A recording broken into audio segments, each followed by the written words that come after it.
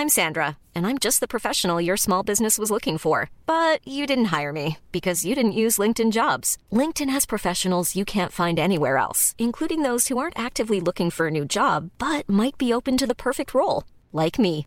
In a given month, over 70% of LinkedIn users don't visit other leading job sites. So if you're not looking on LinkedIn, you'll miss out on great candidates like Sandra. Start hiring professionals like a professional. Post your free job on linkedin.com/people today. I love Tim Sweeney so much. I think he's amazing. I think that... What's going on, guys? And welcome back to Watch Time. Man, okay, we actually synced that pretty well. That was not planned, by the way, so I'm a little bit taken aback. Guys. We are back for another week of Watch Time. I'm excited to get into it this week. We're going to be talking about Ludwig and the new Twitch sub world record. We're going to be talking about Epic's $1 billion funding round, along with a few other topics. But first of all, I am very excited to tell you guys that I have the answer to the question of last week, which was the Lil Nas shoes that sold for over $1,000 a shoe that were infused with a drop of real human blood. Where was the blood coming from? Guys, not only have I tracked down where the blood has come from, I know the person whose blood it is. I cannot believe I'm even saying this out loud. Elliot is reacting to this for the very first time because he doesn't know. But I literally know the person that spent days of their life pricking their arm to get drops of blood that were infused into Lil Nas's shoes. Okay, wait, I'm sorry, because, what do you mean days? Because I don't even know who the person is yet. I've also seen how blood donations work, and I'm pretty damn sure you can take out 3 liters in a go. Surely that's enough for 1,000 drops of blood. So I have to say, last week, I casually mentioned that we'd done a little bit of work with Mischief before. And actually, one of the guys at Mischief was one of the people that helped launch our NFT with the boys, our Footpix NFT. You can clearly see this guy is very creative and has a lot of different ideas. The man is Daniel Greenberg. He works at Mischief. I was literally texting him yesterday about something totally different. And then today, Jack, our production manager, links me an article about where the blood has come from. He doesn't know Daniel. And then I see Daniel's name in the article. And so I just texted Daniel and I said to him, I was like, Daniel, tell me it's true. Were you the person putting drops of blood in the Lil Nas shoes? And he comes back and he says, yes, it was my blood. Oh my God. I said, this is incredible. He said, it's Daniel Greenberg's blood. What can I say? I'm devoted to the craft. You've got the person. I feel like I would want a 10% cut of any, I don't know if it's a shoe or a shirt. I don't care what product you're selling. If it contains my literal human blood, I want 10% on every sale. If your blood is on the line, if a part of my human body is in a product that's being sold for $1,000. Yeah, I want 10%. Absolutely. Literally a new definition for I put my blood, sweat, and tears into this product. The sweat from when you're getting all your blood taken, the tears from all the injections, and literally your blood into the product. Literally the blood is in the product. All right. Well, that's that was a good way to start the podcast. Isn't that funny? I'm glad we got that answered. That we would debating for 5 minutes over who the person possibly was that was putting the blood in. That's what you were laughing about right before the podcast, yes. right? Okay, that's very funny. Yeah. That is very funny. It is. I of all things did not expect us after last week to be able to text the person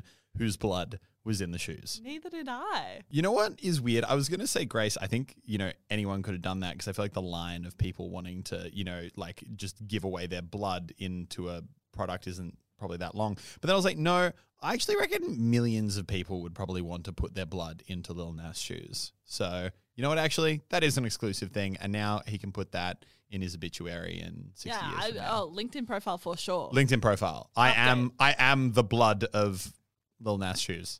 Too funny. Love it. All right, let's jump into our first topic of the day, Ludwig. Today, literally, breaking news, guys. You come to Watch Time and you hear it here first. It's hitting hot and fast.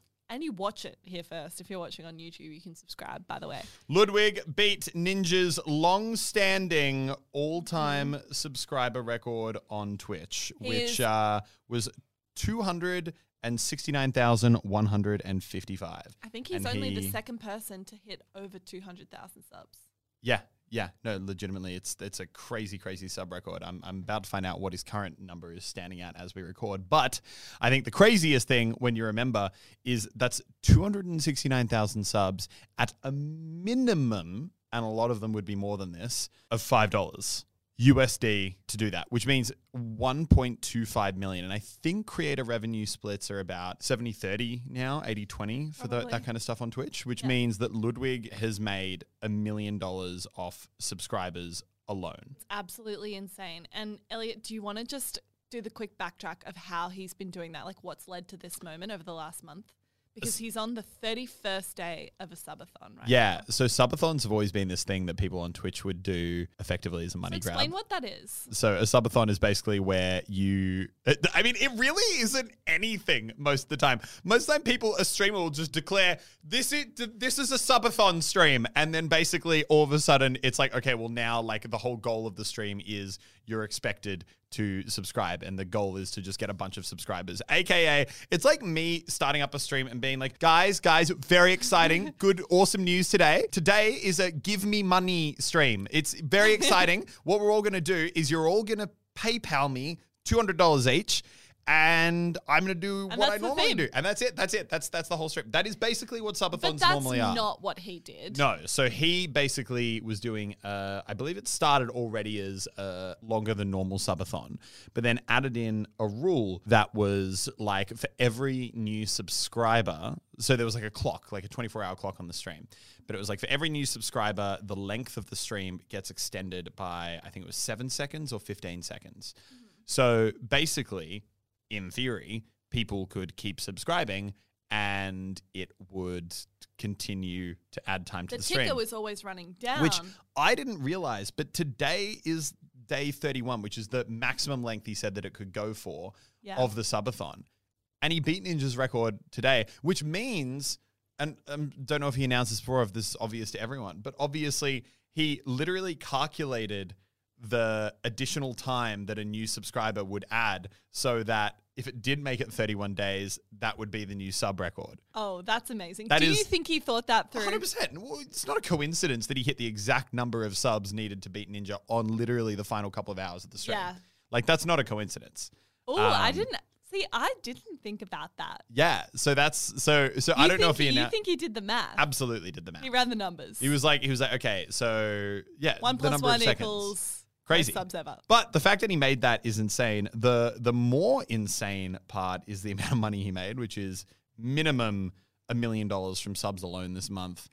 Then you think about donations on top of that, probably another several hundred thousand. You think about ad revenue because he's pulling literally between 50 and 70,000 viewers permanently during this stream. The guy probably pulled home easy $2 million in a 31-day stream. So, you know what? Respect the hustle. It's pretty good. The only thing to remember, unlike, for example, YouTube, where you become a member and that's like a monthly subscription, and a lot of people who do become subscribers on Twitch are people who are paying like the monthly subscription, especially with subathon streams. A large way that a lot of the subs actually get accumulated is like gifted subs or definitely people who are like, they just want to be there for like the moment, but not necessarily every month. They're there for the night, but not to commit long term, you know? Exactly. It's a one night sub stand.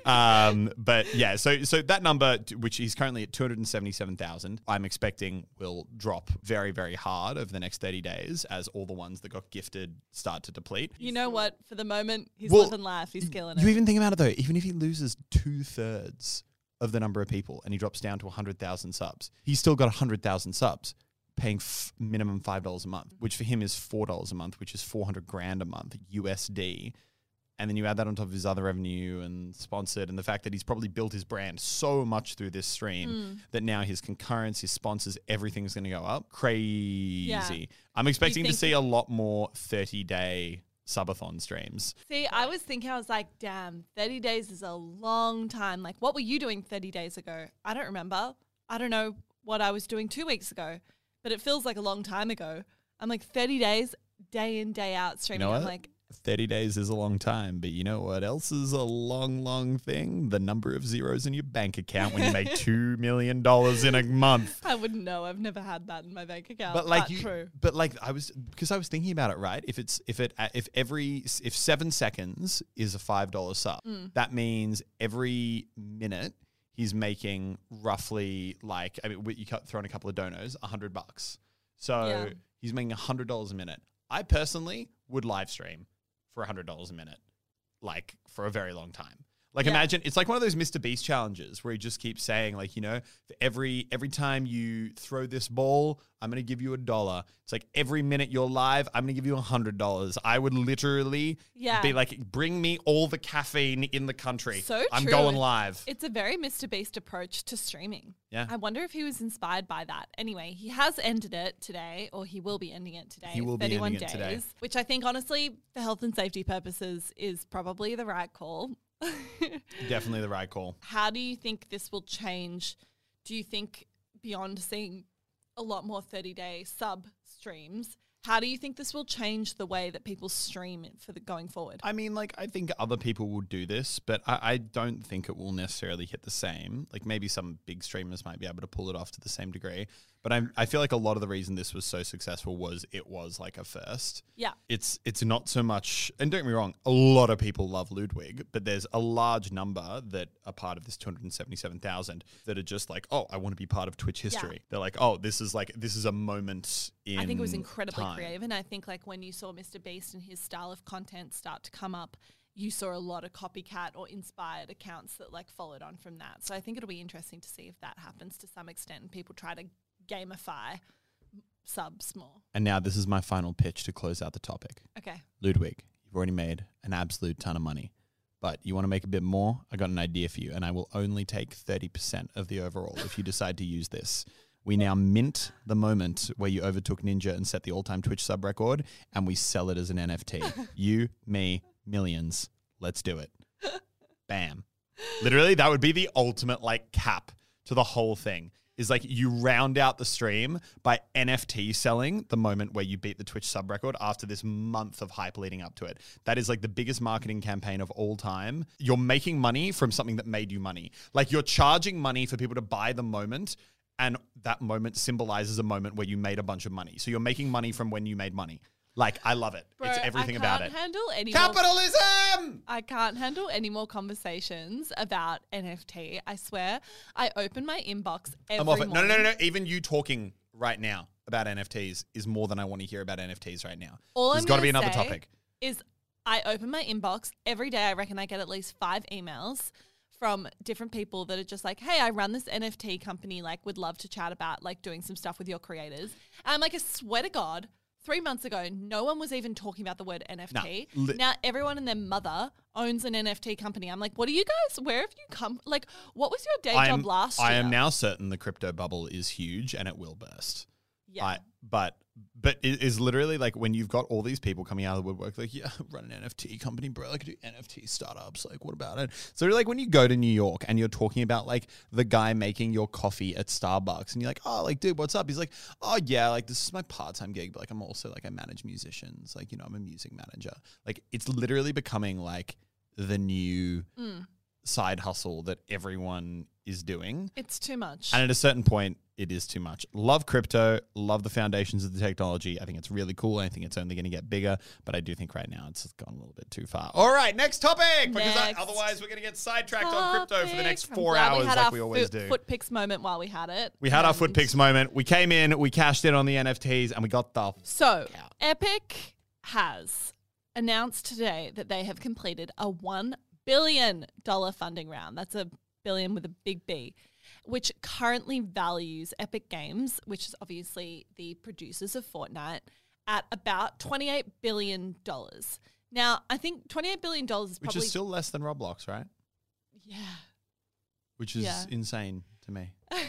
Like, Roblox is one game. Epic Games has, like, the Epic game, the Unreal Engine, Fortnite, the millions, billions in IP. You can listen to our episode from a couple weeks ago where we broke down Roblox's listing. Yep. Quick, don't mention Roblox again or I'm going to start ranting. Okay. Elliot thinks they're overvalued, obviously. Anyway. With my keen understanding of financial economics and stock market trading. Yes. Epic has announced they've raised $1 million. It values the company at about $28 billion, which is just a number that is honestly kind of difficult to conceive how big that actually is. I think it was really, really interesting the way that they phrased this announcement. Tim Sweeney, who is the CEO and founder of Epic Games and still the controlling shareholder, so he's got to be happy about this. He announced, when he made the announcement this morning, he said, "Thank you so much for supporting Epic and the metaverse." And I thought that. I read it and I was like, that choice of words is really interesting. It wasn't supporting Epic and Fortnite, or supporting Epic and Fortnite and the Epic Games Store, or supporting Epic and our game portfolio, which are all words that he could have used. Epic is a company. They obviously, Fortnite is their major project. They also have Unreal Engine. They have the Epic Games Store, and they have a whole host of other games. He chose not to use any of those. He chose to say Epic and the metaverse. And I think that's really interesting. It stems from a conversation that we've had on and off, honestly, like since we started Watch Time, about what Epic's long-term plans are, what their strategy is. And even last week where we were talking about the scene of AAA games at the moment and the fact that it's a little bit dry, and are we going to see more new AAA games, or are we going to see games like Fortnite continue to develop into more complex, complex games where you're able to do a lot more than what the current functionality is. It's interesting, and I'm really keen to get Elliot's thoughts on this, but it sort of stems on from a thought that we've discussed for a while, where it's like non-casual games can be quite risky.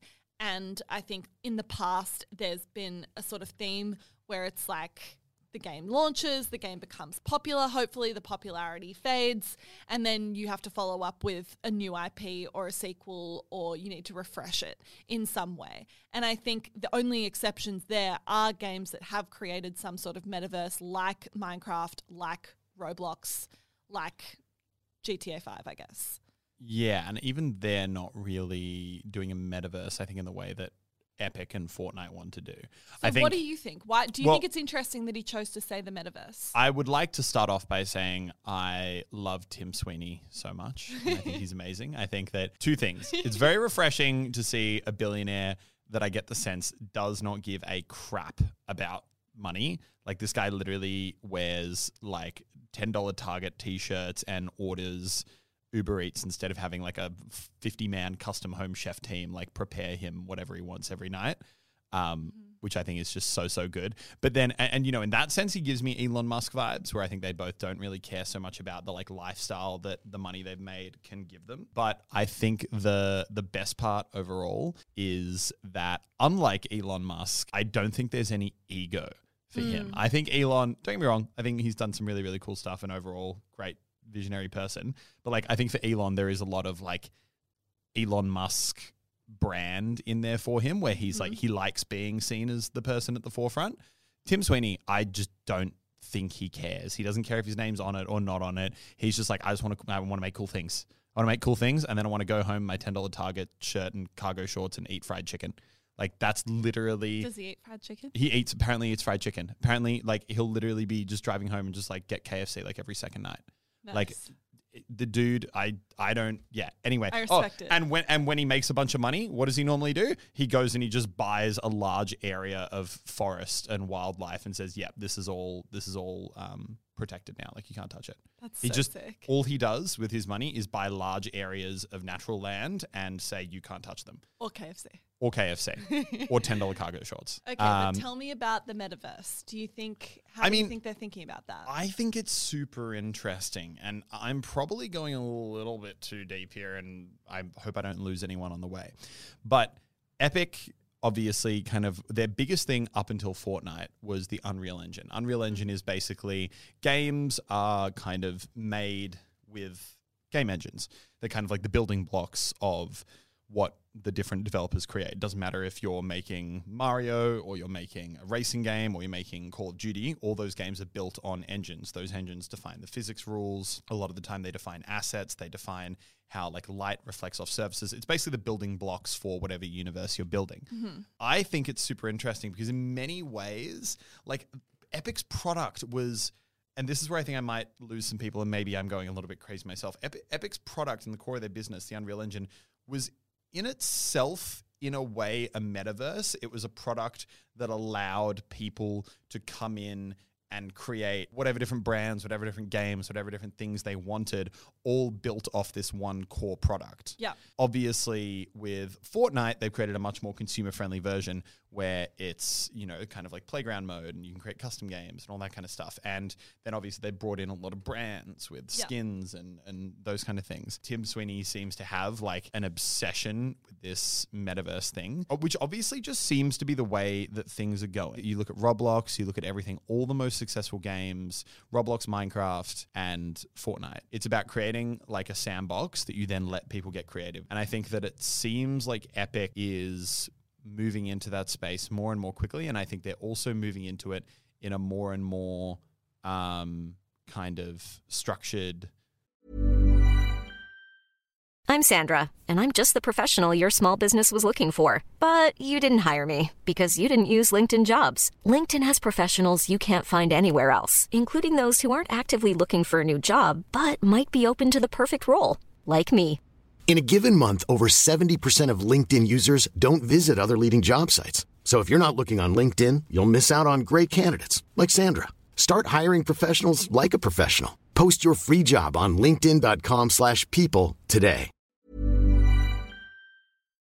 And logical way than almost any other company. You know, GTA is kind of like, oh, we kind of gave you the tools and people create racing games and custom modes and RPs, but it's not really done that cleanly. Same with Minecraft. A lot of it is community-supported servers, and Minecraft's just like, yeah, we just created the world. You guys can kind of mess with it, and we probably won't sue you. Yeah. Whereas Epic, I feel like, is very much going in with, we are deliberately creating these brand partnerships with DC, Marvel, all these different other game publishing things. Like, they're working so hard to get as much IP like authorized into their game universe as they possibly can. Now, I think what's interesting to me, though, is I still don't know what they're going to do with that or where they're going to go with it or what the ultimate goal is. Because I think that they almost got a little bit too carried away, where there were a few seasons of Fortnite where they were just like throwing stuff in. They're like, oh, look, Star Wars in Fortnite. And everyone's like, okay, yep, cool, but like, what does this add to the experience? You know, like, why? Like, we get it. You managed to get authorization to use this IP in this game, but that doesn't necessarily make the game better. Yeah. So I think now Epic's like, okay, like mixing and matching IP is cool, but I think they now need to try and refine that and figure out ways where, okay, adding this in, like, how's that actually going to make the game better? You know, it's not just like, oh, we put a Master Chief skin in. It's like, no, what does this add for the player? And I think that's what they're still figuring out. But I do think that ultimately their goal of that metaverse is so clearly where the games industry is going. Why do you think that's the goal? Why do you think a metaverse is the goal? Like, Epic obviously has the potential to make great games. Why do you think Tim Sweeney is obsessed with the idea of a metaverse rather than thinking like, how can we make a Fortnite 2.0? Because, I mean, like, I just think if you look at everything these days, like, it's not release culture. I think we talked about this in the last episode. Yeah. Like, which is almost, for certain developers, has made them lazy. For example, not fully. Like, Rockstar's done some good stuff recently. But the reason, like we were talking about last week, you don't have a GTA 6 is, why make GTA 6 when GTA 5 is literally printing nonstop money? All you're going to do is fragment your player base and risk that core thing that you've built. But if Tim Sweeney doesn't care about money, no, he doesn't care about money. But I think there's also just the question of, like, yeah, make a sequel if you feel like you can fundamentally add something. Whereas I feel like what they've already got with, you know, so Fortnite isn't a campaign game, right? It's not like GTA 5 where everyone's like, we want GTA 6 because we want this whole new campaign to play through and a whole new like map and a whole new. But what Fortnite is, and what it's always been, is this ever evolving game. And while it might not go from Fortnite 1 to Fortnite 2, that is sort of what they did with Fortnite Chapter 1 and Fortnite Chapter 2. Yeah. They're trying to be like, this is the same game, but it's not the same. They're changing the map. They're changing the weapons. They're changing how, like, the game rules work and how they function. They're changing, like, all the way down to the engine and how the physics work. Like, they're just constantly iterating on the game. It's almost like they are building Fortnite 2 and they have built Fortnite 2, but instead of just being like, okay, you have Fortnite 1 and in 2 years you'll have Fortnite 2. Yeah. Over the course of that 2 years, they're just like, as they get things done, they put them in the game. They're kind of like, okay, now we've got this thing, which you think will make the game better. Bang, they put that in the game 2 months in. Then 2 months later, and now this is improved, and they put that in. And after 2 years, you end up with a product that kind of is Fortnite 2, but it's just kind of been a seamless transition all the way through. I like which that. Based in an ecosystem where it's all about retaining players so that they keep just pumping their credit card into the microtransaction model. Microtransactions, I think. Yeah, that's so key. So it's no longer about hitting people with a bam, like once off, get everyone in to play the game. Yes. And if they play the game for 1 minute or 1 year, you don't care because they bought the game and you've made your money. Now it's all about, no, it is about keeping them in the ecosystem. That's where all the revenue is. It's about let them in the door as easy as you can and then retain. And while you're retaining them, get that credit card info. Yeah, super interesting. Well, I'm very, very keen to see what happens with Epic. As always, I love following their journey as a company, and I think Tim Sweeney's one of the most interesting people to follow. Very, very interesting. We love you, Tim. Now, in other quick news, I think a week or two ago, we talked about the All Gas No Brakes channel, which kind of came to an end. Well, maybe not came to an end, but basically there was a disagreement between the person who hosted it, who was fundamentally seen as he is the channel, and whoever was producing it, to the point where he parted ways and it looked like the channel was no longer going to be a thing. Well, 3 days ago, he posted a new video on a new channel, which was all about spring break and kind of how people there can behave a little bit interestingly and how they're flaunting coronavirus restrictions. And it was on a new channel called Channel 5. On a new channel called Channel 5. And as of 24 hours ago, that video has been taken down. I know. For quote, violating YouTube community guidelines. And you saw the video, right, before it went down? Yeah, I did. You know what actually I thought was interesting? It was a mixture of the classic all gas, no brakes, just taking the crap out of stuff. But then also, I don't know if you remember when we were talking about him in an interview he talked about how one of the reasons they separated is he wanted to do more like serious reporting and actually like speak to topics that mattered to him. And I noticed, even though they still very much did it in like the all gas, no brakes style, there was a much larger element where it was cutting between like the crazy humor of these guys just being absolute lunatics and, you know, spring break. Like he would actually he wouldn't say it, but he would cut to like newscasts about people talking very seriously about like, okay, but like the coronavirus stuff, this is causing lots of problems. Oh, interesting. Or like having an interview with someone in the community who was being like, yeah, you know, like great to see everyone here having fun, but like also da-da-da-da-da. So it was like, and then it would cut back to the humor. But it would be like, but you could tell he was trying to slide those elements in. But interestingly, as of 24 hours ago, the video is taken down for violating YouTube community guidelines. Now, I'm sad for this guy. Andrew, I feel like, you know, you got to cut a break. I'm very sad too, and I'm really interested to see what the reason for that was, because obviously it could have literally just been that there was something depicted in the video that YouTube was like, no, okay, this isn't okay. Like, for example, I could imagine him interviewing someone and them like drinking from a bottle and being like, I'm only 20, man. And then YouTube's like, oh, underage drinking, take it down. Yeah. Like that could have definitely happened. Yeah. But then there's also part of me that's like, did that old production company get a little bit nervous about what they were up to? See, you think about file a copyright strike. You think about things I just don't think about. I would never have thought. I just like don't think that insidiously about situations. I'm like, no, I'm sure he just like genuinely broke the guidelines. Whereas you're like, no, this was there's revenge. a corporate agenda. But anyway, we'll keep you tuned. So make sure you come back next week when I'm sure we'll be able to figure out some answers on that one and see what happened. And I guess speaking of YouTube community guidelines. Yeah. So this was a topic that I don't know if you guys watch a channel called Philip DeFranco, but he basically does YouTube news. And he brought this up at the start of a video today. And I was actually like, you know what? That actually is an interesting take on the topic that I've never heard before. And now you're probably going to see us use some abbreviations in this next section and weird wordings to avoid the very issue that we are going to be discussing, which is YouTube has a real habit and a history, and it's generally an accepted thing, that if you cover certain topics on the platform and you talk about certain more aggressive things that may be crimes or whatever else, that your video is less likely to get promoted. It's less likely to be shown to people.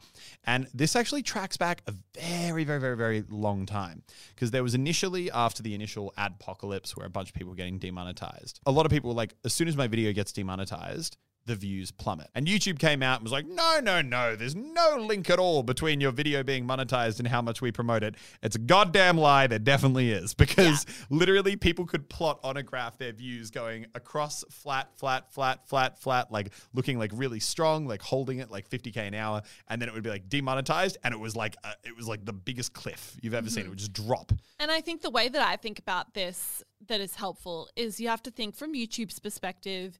YouTube is a company that is designed to generate a profit. The way that they make money is through ad revenue. That is how they make ads, is by showing ads on videos. Yeah, the interesting thing to realize is, YouTube actually does not care about, mostly doesn't care about the number of views on a video. That's not the relevant statistic. It's how much money that video generates. Yeah, they care about views only as an end to the more views equals more ad revenue. Yeah, so basically when a video contains a controversial topic or it's demonetized, all of a sudden, if it's a controversial topic, generally what that means is it gets put into a separate ad category where a lot of advertisers are like, we don't want to have an ad for Timmy's cereal put on a topic that is unsafe, not brand safe. So therefore, we're not going to pay as much for it if we are willing to put our ad on that category. So you don't get paid as much if you have not ad-friendly content. So basically, if your video is either A, demonetized fully, or B, is placed into an unsafe brand category, YouTube then makes significantly less money for every viewer that watches the video. So then because of that, YouTube is less incentivized and less likely to promote that video, because it's like, it's kind of like if I told you there's like 2 bags of trash in front of you and I'm like, can you take them to the bin? And it's like, you can pick one. One of them pays you $20, the other one pays you $10. It's like, you're going to take the one that pays you more money and you're going to do that because you're going to make more money. And that's why you generally see a lot of YouTubers that will try to avoid things like swearing or try to avoid putting violent content in their videos, that sort of thing, because they want to remain brand friendly so that as many advertisers as possible are happy to have their ads on their content, which means the amount that you're paid per viewer is more, which means the amount that you take home is more, and the amount YouTube takes home is more. And so where we're going to go with this topic is, it's an interesting one, and I also don't know if it's one that has an answer. And I feel like it's very easy to give like the emotional answer, but then also I think you have to be conscious of the business realities behind a lot of these situations, which is the point that Philly D made in his video that I watched this morning, was that by having a system that works that way, where demonetized content or less ad-friendly content gets pushed down in the algorithm and kind of suppressed and hidden from people relative to what it normally would. In a lot of cases, say a video where someone is talking about an allegation of SA or a crime that's being committed between one person towards another person, say that's a news channel that's trying to cover that topic, YouTube suppressing that video and not showing it to people, his argument was essentially saying that they are effectively a lot of the time helping the abuser or the alleged abuser in that situation by covering up effectively a crime that might have been committed, which is an interesting take that I haven't heard before, and also isn't totally incorrect, because YouTube is basically providing a platform where, you know, people believe they're getting an independent kind of, well, not totally independent, but a general kind of spread of coverage about what they need to see and what they need to know. But what they don't know is YouTube is actually hiding and keeping a lot of stuff hidden from the potential viewers, because it knows that if it shows it to them, they won't make as much money. I think this is an interesting topic. I think I see that perspective. I also see the perspective from YouTube's side, where they have to be very, very careful that they are only allowing information on the platform that isn't misleading or couldn't be interpreted as fake news or that sort of thing, which are issues that they've had a lot of trouble with before. And I think if you like watching and listening to Watch Time, you will love listening to a podcast called Rabbit Hole, which was done by the New York Times last year, which was a series that really went into the rabbit holes of YouTube and really explored what a lot of right and left-wing extremist content looked like on YouTube, and basically how it could really lead people to getting a whole heap of information that wasn't true and that could be extremely defamatory and that sort of thing. And I think if you're thinking about YouTube as a platform, how does it interpret and how does it distinguish between people that are having an opinion and talking about their experiences, which might be considered unsafe,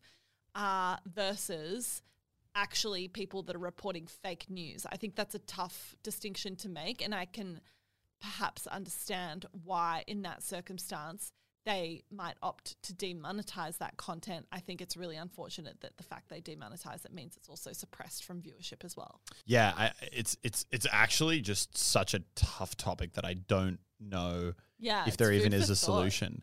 It's almost like it would literally be an act of, and it sounds weird to word this in that way, but it would literally be like an act of charity if YouTube were to alter its algorithm in that way, but like to actually mean that the ad revenue generated by content was not really kind of relevant anymore, because it's effectively saying that they're willing to take a financial hit to make sure that messaging around certain controversial topics gets out there. But also there are like, there's a lot of factors at play. You know, there's the fact that there's things as basic as maybe certain topics aren't suitable for viewers of a certain age, in which case YouTube literally has a very good and legal reason not to promote that topic to people with accounts over a certain age.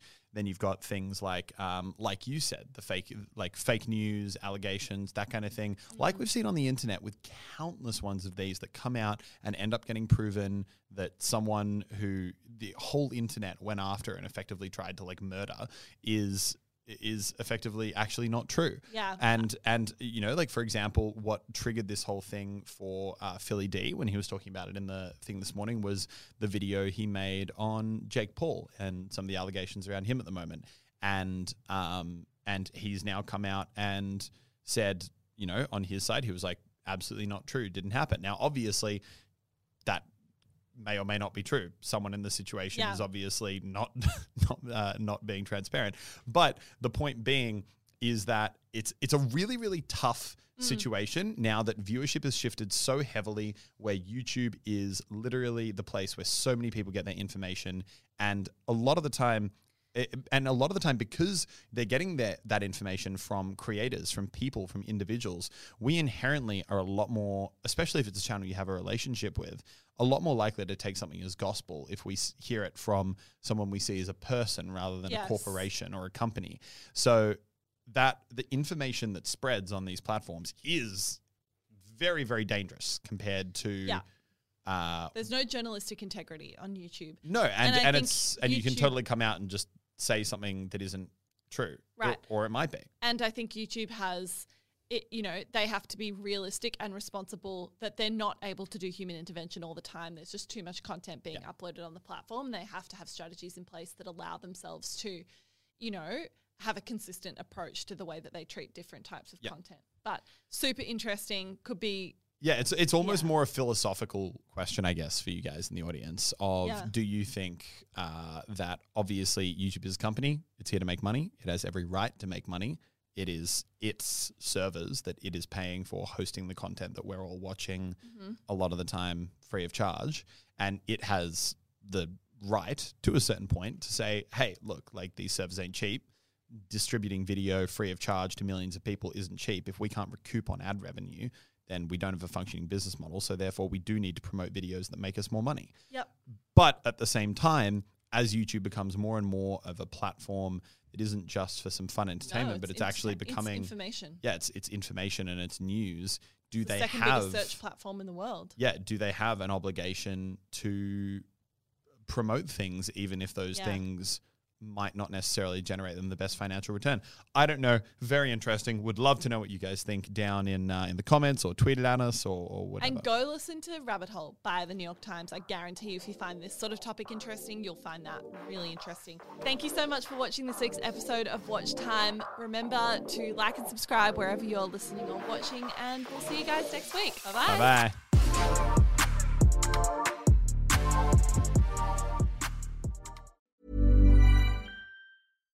Hi, I'm Daniel, founder of Pretty Litter. Cats and cat owners deserve better than any old-fashioned litter. That's why I teamed up with scientists and veterinarians to create Pretty Litter. Its innovative crystal formula has superior odor control and weighs up to 80% less than clay litter. Pretty Litter even monitors health by changing colors to help detect early signs of potential illness. It's the world's smartest kitty litter. Go to prettylitter.com and use code ACAST for 20% off your first order and a free cat toy. Terms and conditions apply. See site for details.